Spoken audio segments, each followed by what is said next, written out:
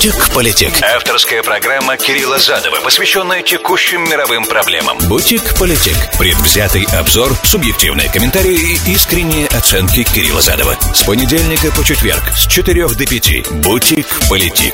Сказал, как обрезал. Приветствую, друзья. Сегодня 17 мая 2023-го. Среда, с вами Кирилл Задов, это Politic. Мы сегодня опять, как обычно, наверное, уже очень насыщенную адженду имеем. Простите, немножко не по-русски, но так оно, правда, более эргономично получается сказать. Во-первых, естественно, а что же Байден? Байден летит в Японию, в Хиросиму, и там пройдет саммит Большой Семерки. Что хочет Байден? Отмененные встречи потом в Австралии. Поговорим, расскажу. В принципе, адженда, интересная повестка дня там у него. На мой взгляд, миссия невыполнима, но на публику все будет красивенько, я все расскажу. Потом у нас следующий момент. Мы давно не касались Эмиратов, Объединенных Арабских Эмиратов. Они интересные. Они как бы уже давным-давно независимый игрок. Ну, относительно независимый в рамках того, что им регион может предоставить. Но они значительно очень далеко выходят за рамки региона. Я расскажу, как это видно отсюда, из Нью-Йорка. И на что в принципе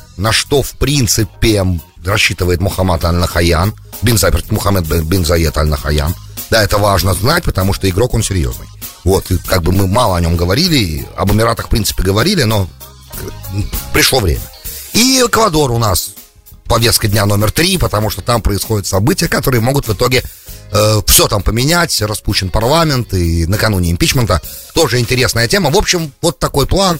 Думаю, все успею сегодня. Напоминаю, что вы можете мне писать 347-460-0877 для тех, кто в прямом эфире меня слушает. Все остальные, пожалуйста, на YouTube. На YouTube у нас подписываться на канал обязательно. И вступать со мной в коммуникацию легко можно там. И это очень-очень удобно делать. Ну, а кто хочет слушать еще и архивы за последние 7-8 лет, это SoundCloud. Там очень много передач, правда. 1000 треков, по-моему, примерно такой же длины, как обычно. С момента, как программа стала ежедневной с 2015 года. Politic. Сказал, как обрезал. Ну что ж, давайте это начинать все. Разговор этот, он такой достаточно длинный сегодня. И начнем, конечно, с президента нашего, который вот уже в самолете, я думаю, уже двигается в сторону Хиросимы, Японии. И понятное дело, когда мы говорим Хиросима, мы сразу понимаем символику всего этого. И понятно, что после короткой встречи с премьер-министром Японии Фушидой по прибытии, он должен в четверг вечером прилететь туда, потому как огромная разница во времени, плюс сам по себе полет, как мы понимаем, все вместе сутки, ну и короче, он должен с ним встретиться в четверг вечером, а в пятницу утром все уже прибывшие гости на саммит Большой Семерки, они, главы государств, они должны в траурной церемонии поучаствовать мемориально, естественно, по случаю в памяти, по церемонии повиновения погибших от американской ядерной бомбардировки Хиросимы. И я считаю, что это очень важно, что американский президент на подобных мероприятиях находится, чтобы понимать, что Америка сделала. Это важно. Теперь, опять же, никоим образом ее не осуждая, потому что в тот момент именно так нужно было заканчивать ту неприятную, тот период времени, который занял с 39 по 45 год 6 лет, и нужно было крещендо все это дело заканчивать, что и было сделано, и заодно, как теперь мы объясняем это, да, я помните, я вам говорил, 2 есть нарратива американских по поводу того, почему мы это сделали. Первый нарратив стандартный, как бы он у всех на устах, о том, что если бы Америка не бросила атомную бомбу и потом вторую на Нагасаки, то погибло бы огромное количество американских солдат при десантировании на японские острова, и это прям совсем не входило в американские планы. И так во время войны, если не ошибаюсь, погибло 384 тысячи американцев. Это много, самые большие потери в истории США, когда-либо, которые США понесли. Это один нарратив, а теперь, значит, нарратив другой. Я прочитал, увидел, он меня очень порадовал. Этот нарратив, он так говорит, что помимо того, что, да, погибло бы много американских солдат, еще погибло бы примерно 1 миллион японцев. А так мы быстренько сбросили 2 атомные бомбы, Япония быстренько капитулировала, и мы дали им такой же план Маршалла, как для Германии примерно. И посмотрите сейчас на Японию, да, а погибло в общей сложности, если не ошибаюсь, 250 тысяч человек полностью за все время, которое прошло с бомбардировки, включая жертв бомбардировки и последующих жертв радиационного облучения, разных всяких там генетических отклонений, короче, всего, да, всего 250 тысяч, типа, всего. И, ну, надо сказать, что японцы тоже не были ангелами во время Второй мировой войны, правда ведь? Я думаю, все это знают. И, соответственно, как бы вот пришла такая вещь, так японцы, короче, в соответствии с этим вторым нарративом должны еще Америке быть благодарны, что Америка 2 раза сбросила атомную бомбу на Японию. Сказали, все, это сказано, sealed, да, запечатано, отложили в сторону. Значит, адженда очень сложная у президента США сейчас.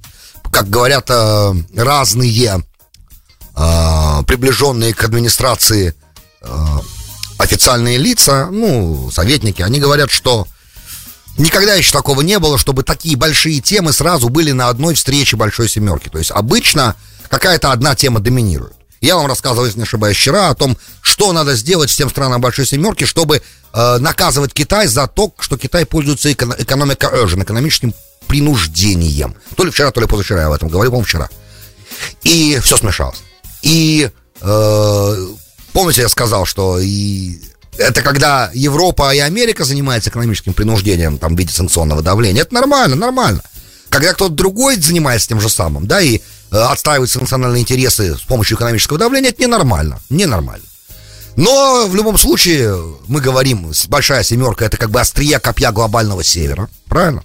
Самая главная экономическая и военная мощь глобального севера. И понятно, что пока гегемония находится, и финансовая, и военная находится как бы в этой части, да, то будут предприниматься действия определенные для того, чтобы эту гегемонию поддерживать, поэтому нужно как-то бороться, да, с китайским экономическим принуждением, когда Китай принуждает другие страны действовать так, как он хочет, и наказывает за то, что другие страны действуют не так, как он хочет, да, Литва, к тому классический, кстати, пример, мы вчера о нем говорили. Соответственно, и много таких примеров было, я вчера многие из этих примеров упоминал. Теперь, но никогда не было, чтобы много равнозначных тем было на встрече Большой Семерки одновременно, и все очень важны. Первое и самое главное, господину Байдену нужно убедить партнеров по Большой Семерке, что дефолта не будет. Потому что они в ужасе сейчас находятся, в шоке, и все понимают, что осталось буквально 2 недели до 31 мая, сегодня 17 число, и если к 31 мая вопрос не будет решен, уже, да, мы об этом еще не говорили, по-моему, в бутике последнее время, да, о том, что происходит, но нужно знать, что если Америка объявит дефолт, то мировой финансовый кризис неизбежен.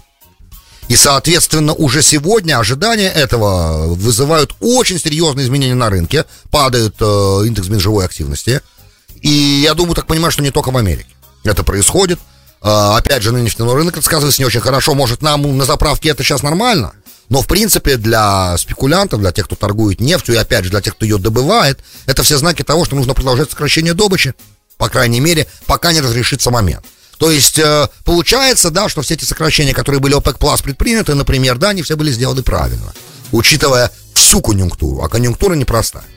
Значит, для тех, кому интересно, скажу, что переговоры вчера в Белом доме оказались достаточно успешными.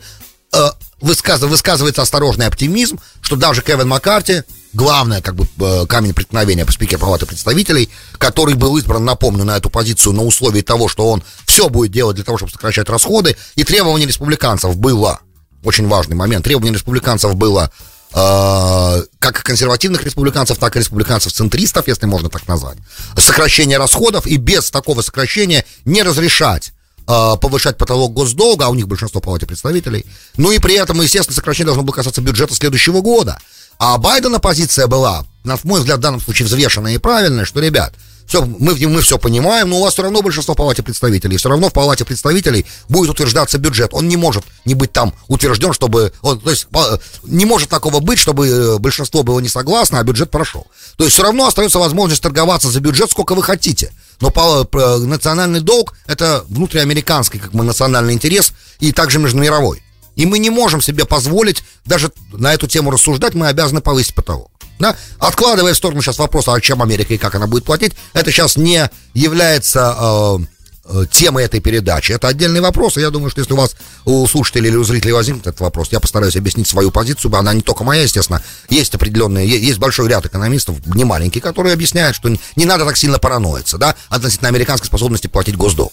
Это отдельная большая тема, пока доллар является резервной валютой, короче, да, суммируем этот момент. Пока доллар является резервной валютой, можно исполнять разные вещи, чем мы и занимались в последнее время. Иначе как бы мы себе могли позволить таких 2 войны, как Ирак и Афганистан, за последние 22 года.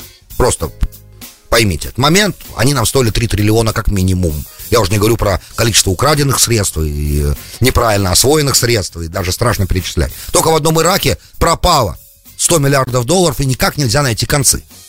То есть совсем пропало 100 миллиардов долларов, и невозможно найти виноватых. Поэтому какие-то несчастные там, какие-то миллионы непонятные, которые где-то кто-то ворует, это смешно с точки зрения американской военной машины. В общем, я к чему? Я к тому, что вопрос национального долга, появилось ощущение того, что до 31 мая, скорее всего, Кевин Маккарти, да, а причем и более того, снять его с позиции по тому соглашению, которое он, на что он пошел для того, чтобы стать спикером Палаты представителей, что в любой момент, если он не будет исполнять желания республиканцев, его можно будет немедленно, даже при минимальном количестве конгрессменов республиканцев, запросить, специальное голосование, освободить его от занимаемой должности. Да, вроде бы, я так понимаю, что он заручился поддержкой большого количества республиканцев в Палате представителей, чтобы все-таки дать добро на повышение государственного долга без привязки его к бюджету напрямую. И это хороший знак, это означает, что у него появляется маневр, и у страны появляется маневр, и у мира появляется маневр. Представляете себе, как от американской внутренней повестки дня в Палате представителей зависит судьба мира. Это иллюстрация. Теперь финансовая, я имею в виду, судьба, конечно. А теперь и тех стран мира не всего, а тех стран, которые напрямую от этого зависят. За исключением тех, которые из-за санкционного давления на них наложенного оказались немножко изолированными. Это отсюда элегантно перейдем. Значит, после того, как он сможет убедить всех своих союзников по Большой Семерке, что, ребята, мы справимся с этим, не волнуйтесь. После этого нужно будет перейти к Украине, и тут, значит, требуется единство подкреплять, и требуется, опять же, чтобы все сказали: да, конечно, сэр, yes, sir, мы будем делать все, что нужно делать для того, чтобы Украина победила, и продолжать, эту в прорву этой войны бросать деньги в больших количествах. Но, опять же, Америка-то все равно лидирует. Правда, Германия тоже немало денег дает, и немало, в принципе, немало помогает, поэтому тут я думаю, что, в принципе, здесь небольшие возникнут вопросы, потому как, в любом случае, на публике никто не будет высказывать своего неудовольствия. Ну и Китай, конечно же, общая позиция по Китаю должна быть. Опять же, считается, что президент Байден покажет свой успех с Inflation Reduction Act, то есть законом, вторым биллом, который он пропустил там на 1,5 на триллион, о том, что как уменьшается инфляция. Ну, для того, чтобы уменьшить инфляцию, надо же обязательно в экономику влить $1 триллион, правильно? Что может лучше уменьшить инфляцию? Правда, за 10 лет, скажем сразу. И как надо зеленую адженду преследовать и так далее, зеленую повестку дня, сокращать, потребление ископаемого топлива невозобновляемого в пользу зеленых источников. Вся эта ахинея, да, которая усиленно промывает мозги американскому обывателю последние, я бы сказал, уже лет 5, да, попытки промыть мозги. Соответственно, и в Европе уж давно, в Европе еще сильнее это происходит, но тут Макрон. Тут, конечно, явно совершенно Макрон будет явно недоволен и будет внимательно наблюдать, как вообще по отношению к Китаю будет идти, каким он будет. Макрон недавно был в Китае, вчера мы этой проблематики касались тоже. Вот, я к тому, что это второй, да, это третий момент, да, то есть, опять же, одновременно слились 3 вопроса, и все они очень важны. И повышение потолка госдолга американского, и Украина с дальнейшей изоляцией России, она же такая успешная, так успешно получилось ее изолировать, вот же, а экономика-то стоит. Даже Wall Street Journal пишет, что никто не ожидал, что российская экономика сможет выдержать, да, то, что происходит, но выдерживает. На удивление всех остальных. И раз так, всем остальным, простите. И раз так, значит, нужно что-то еще сделать, как-то еще больше изолировать, то есть продолжать этот момент. Хотя мы уже миллион раз говорили, что чем дальше, тем больнее это для всех остальных самих. Да, для самой Большой Семерки. Ну, тут, я так понимаю, Италия будет не очень рада этому моменту. Франция тоже может быть не очень рада. Но, опять же, на публике, конечно, будут все торжественные заявления сделаны. Значит, обратный эффект от того, что есть проблема потолка госдолга, и Байдену срочно вернуться назад в Вашингтон для продолжения переговоров, после выходных прям немедленно и сразу в переговоры, а дядечка он уже пожилой, кстати, и такие перелеты, и потом сразу в работу, это тяжело для него, ему все-таки 80. И, соответственно, отменился его визит в Австралию и в Папуа-Новую Гвинею. Несчастье для мира, Байден не увидит папуасов, папуасы не увидят Байдена. Вот, я считаю, что это очень грустно. И для мира, и для Байдена, и для папуасов, для всех участников всего этого процесса. И также он должен был быть в Австралии, и там должны были быть переговоры квартета, так называемого антикитайского, в который входит Австралия, Индия, Япония и США. Австралия, Индия, Япония, совершенно верно.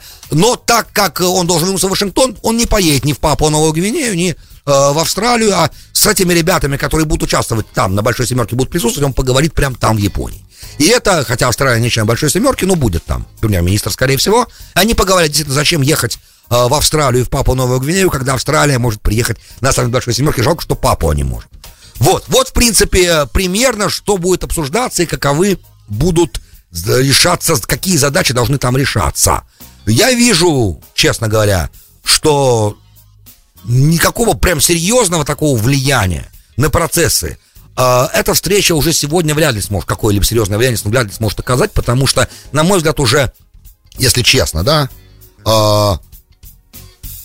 мир сильно поменялся, и от решения Большой Семерки процессы вряд ли каким-то образом изменятся, да, и вряд ли удастся за короткую эти встречи, за этот 2-3-дневный саммит, который там будет проходить, удастся какие-то фундаментальные вопросы решить, да, наметить, может быть, какие-то, честно говоря, конечно, для лидеров Большой Семерки в той ситуации, в непростой, в которой мир сегодня находится, было бы неплохо встретиться и пообщаться, сверить часы.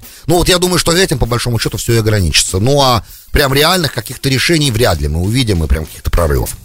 Это мой прогноз, я могу, конечно, ошибаться. Само по себе встреча Большой Семерки — это огромное, на самом деле, событие.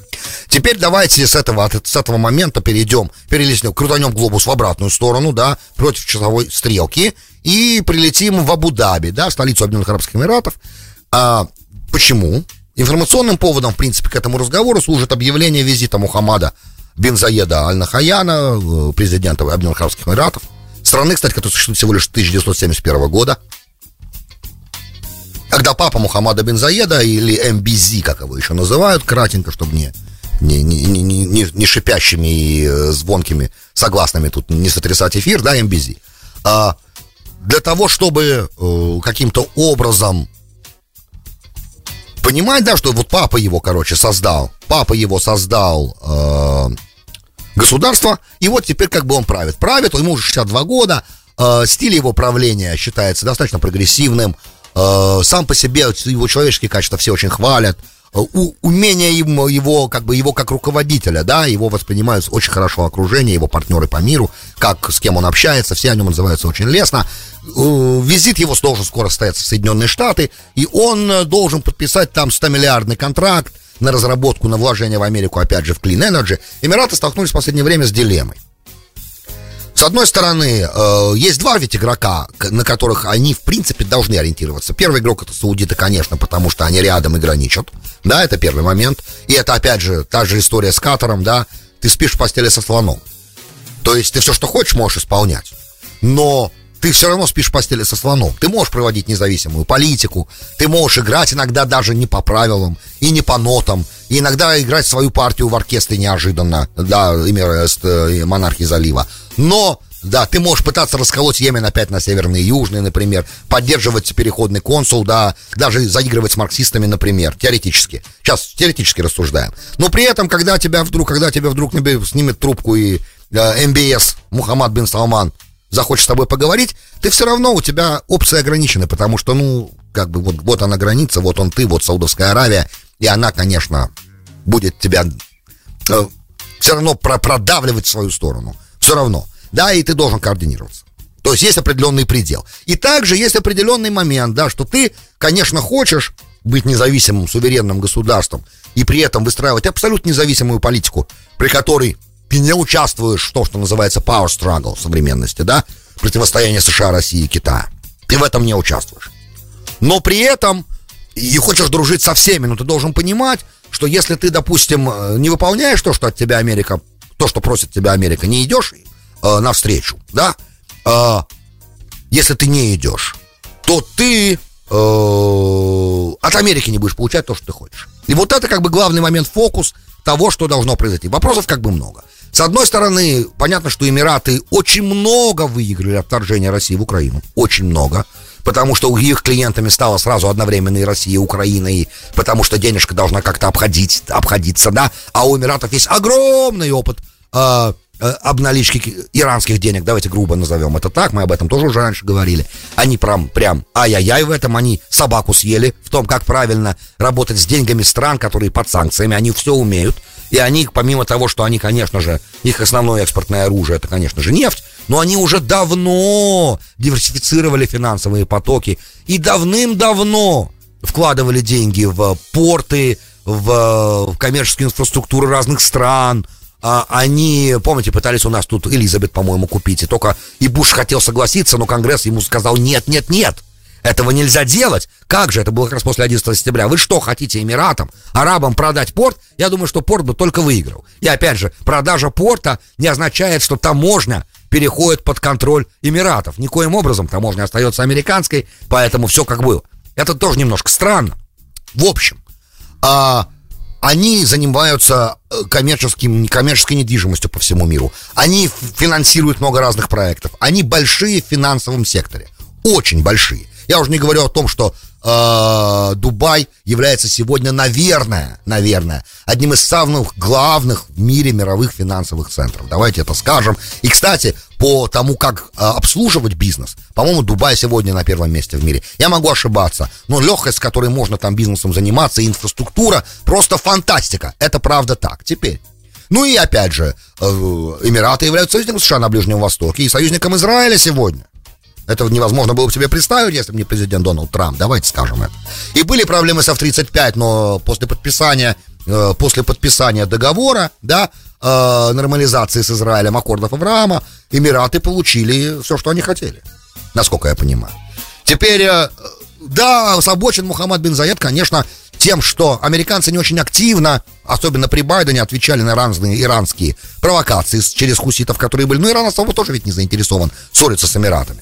Но Эмираты воюют против хуситов, что делать? Воевали, по крайней мере, до прекращения огня. Поэтому, когда Дубай был атакован, Абу-Даби был атакован, требовался какой-то ответ, и Америка ничем не помогла. Кстати, так же, как Америка не помогла после атаки в 2019 году на саудовскую нефтяную инфраструктуру, на Арамко, помните? Была такая атака дроновая, очень мощная. В общем, и вообще администрация Байдена с опаской к Ближнему Востоку относится, как бы. Мы понимаем, мы это видим. И это беспокоит Мухаммада бин Заеда, понятно, шейха. Потому что, в регион есть, и в нем нужно действовать, и уход, такой молчаливый, тихое уменьшение американского присутствия в регионе не очень устраивает Мухаммада бин Заеда, правда. Потому что, одно дело, ты играешь в финансовые игры с Ираном, да, но в случае большого конфликта, не дай бог, совсем другие могут начаться расклады, и опять же мы видим, что иногда танкеры эмиратские захвачивают, то есть выходящие из портов Эмиратов Иран захватывает, то есть это происходило.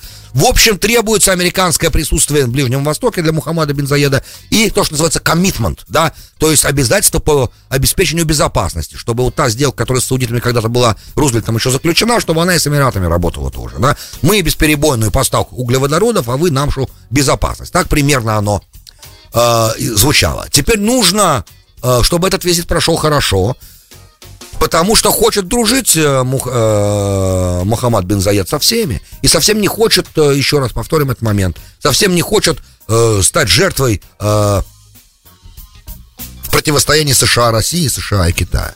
Поэтому и с Китаем, вот там они пытались какой-то порт построить, китайцы, базу какую-то.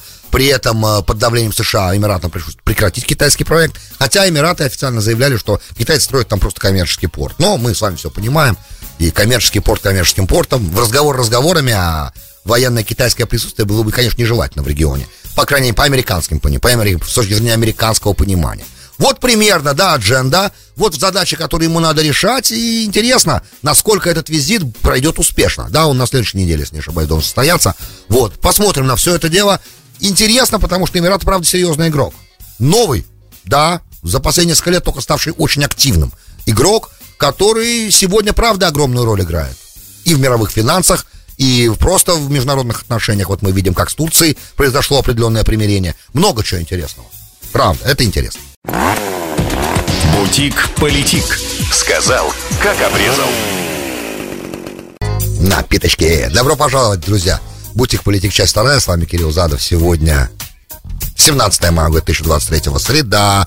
Обещал вам Эквадор бомба. Ну, перед Эквадором. Леонид 3940, спасибо вам за это фантастика. Кирилл, существует мнение, что США сбросили на Японию бомбу послеатомную, да, чтобы Япония попала под влияние СССР. Да, именно поэтому, как только они сбросили 2 бомбы, они немедленно оккупировали Японию и продолжают ее оккупировать до сегодняшнего дня. Это ведь специально было сделано для того, чтобы Япония попала под влиянием СССР. Давайте про Эквадор.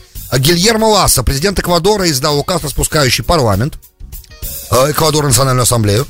И теперь, через полгода, в течение полугода, он может вот так вот теперь править полгода единолично, и в течение полугода должны пройти и парламентские, и теперь президентские выборы. Это называется mutual death, да, такая статья в Конституции. Он, да, имеет право. Почему он это сделал?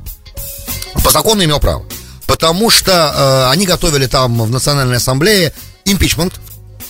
Уже не первая попытка, но на этот раз, а там надо 2/3, чтобы убить президенту, импичмент. Напомню, Гильермо Ласса не левый президент Эквадора, не такой, как был до этого с 7 по 17 Рафаэль Корреа, предыдущий президент. Он все-таки правый президент, ну, наверное, правый. Короче, да, скажем так, ну, не такой левый, да, точнее, центр, right, наверное. Вот, и он как бы напомню, что Эквадор, да, почему мы вообще об этом говорим, по нескольким причинам. Во-первых, потому что Эквадор — это медь, нефть и литий, да, это во-первых.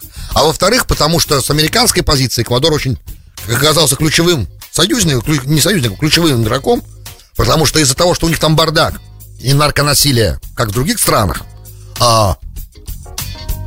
бегут люди, и 22,5 тысячи эквадорцев сейчас задержаны на южной границе США.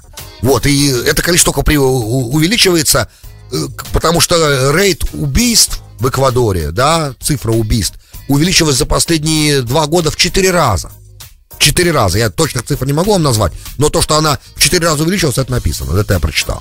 Значит, то есть ситуация очень нехорошая. Значит, при Рафаэля Корреа, предыдущем президенте, Эквадор был большим другом Кубы и Венесуэлы, да, и вообще всей левой Латинской Америки, которая левая, да. Я так понимаю, что при Гильермо Ласса нет. Значит, Гильермо Ласса понимал, что на этот раз у него есть опасность подвергнуться импичменту, потому что 2/3, по предварительным подсчетам, 2/3 Национальной ассамблеи проголосовала бы за импичмент. Его советники сказали ему, что да, так это и есть. Поэтому, наверное, правильно будет себе не играть в игрушки, а спокойненько совершенно распускать. Да, но, правда, при этом через полгода надо провести выборы. Вот. Это, с его точки зрения, наверное, разумный ход. Хотя индейцы, Национальная ассоциация коренных жителей, да, и профсоюзы, скорее всего, он устроит большие-большие протесты, потому что они считают, что то, что он поступил, это трус, как он поступил, и что это все на самом деле попытка уйти от ответственности. В чем, кстати, почему импичмент? Импичмент, потому что есть подозрения в больших растратах, которые были совершены, когда он, еще до того, как стал президентом, подписывал контракты на продажу нефти эквадорской. Вот. И, скорее всего, там где-то какие-то откаты, что-то там не так. И такое впечатление, что, правда, руки его не очень чисты, как обычно, и часто достаточно бывает в Латинской Америке тоже, давайте правду скажем. Соответственно, в итоге его противники и оппозиция, которую, кстати, возглавляет Рафаэль Корреа, бывший президент, который сейчас находится в Бельгии, потому что в 2020 году ему вынесли обвинение, его признали, по-моему, или обвинение выдвинули, или уже признали виновным, это от меня улетело, признали его виновным в том, что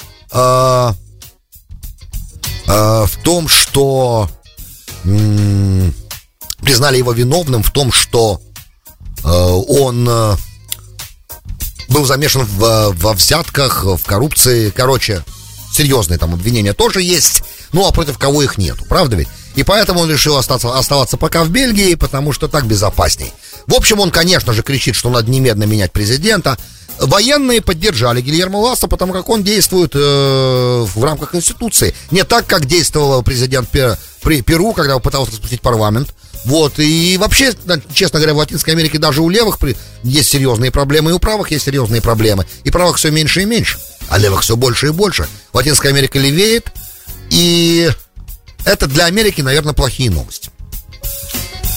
Учитывая, что общий глобальный экономический кризис идет, и пока не выглядит так, что какие-либо экономические решения работают, да, сегодня, потому как слишком много вещей слилось воедино, и постпандемическая проблема, и инфляционные вопросы всякие, и нехватка определенных компонентов на глобальном рынке, потому что, опять же, постпандемический эффект, все это так и есть, и застарелые проблемы стран Южной Америки тоже, Эквадор не является исключением, потому что есть определенные моменты с развитием бизнеса, есть много чего, да, в Южной Америке. В общем, наблюдаем внимательно за Эквадором. Эти протесты могут в итоге привести к огромным проблемам. Армия предупредила, что она не будет толерантно относиться к любому насилию. Соответственно, если начнутся протесты сильные, по поводу распуска Национальной Ассамблеи вполне возможно применение огнестрельного оружия. Мы это все будем наблюдать вот в развитии. Вот сегодня только это произошло. Несколько дней впереди покажут, куда эта ситуация будет двигаться. Эквадор для мировой экономики важная страна. Опять же, не медь, нефть и литий. Да, это только то, что в нем есть в больших количествах.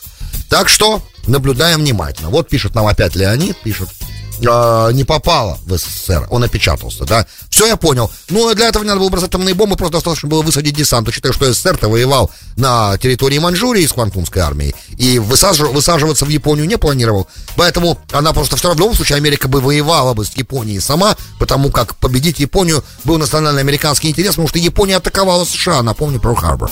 Поэтому тут как бы опять же вопрос еще и кармический очень важный. Как-то нам кто-то дал оплюху, мы что же не ответим правильно? Поэтому тут и опять же урок всем остальным преподнесли, что будет, если ты будешь атаковать Америку на ее территории, да? Второй такой урок был Ирак на самом деле, да, и, естественно, Афганистан. Поэтому тут Америка как бы не остается обычно такой обиженкой, а старается как бы наказывать тех, кто попытался там угрожать или реально нанес какой-то удар неприятный. Друзья, большое спасибо, что были со мной. С вами был Кирилл Задов и слушали Politic. До встречи завтра. Будем надеяться, что завтрашний день не принесет нам ничего прям уж такого экстраординарного. Пожалуйста, дайте неделю спокойно доработать. Politic. Сказал, как обрезал.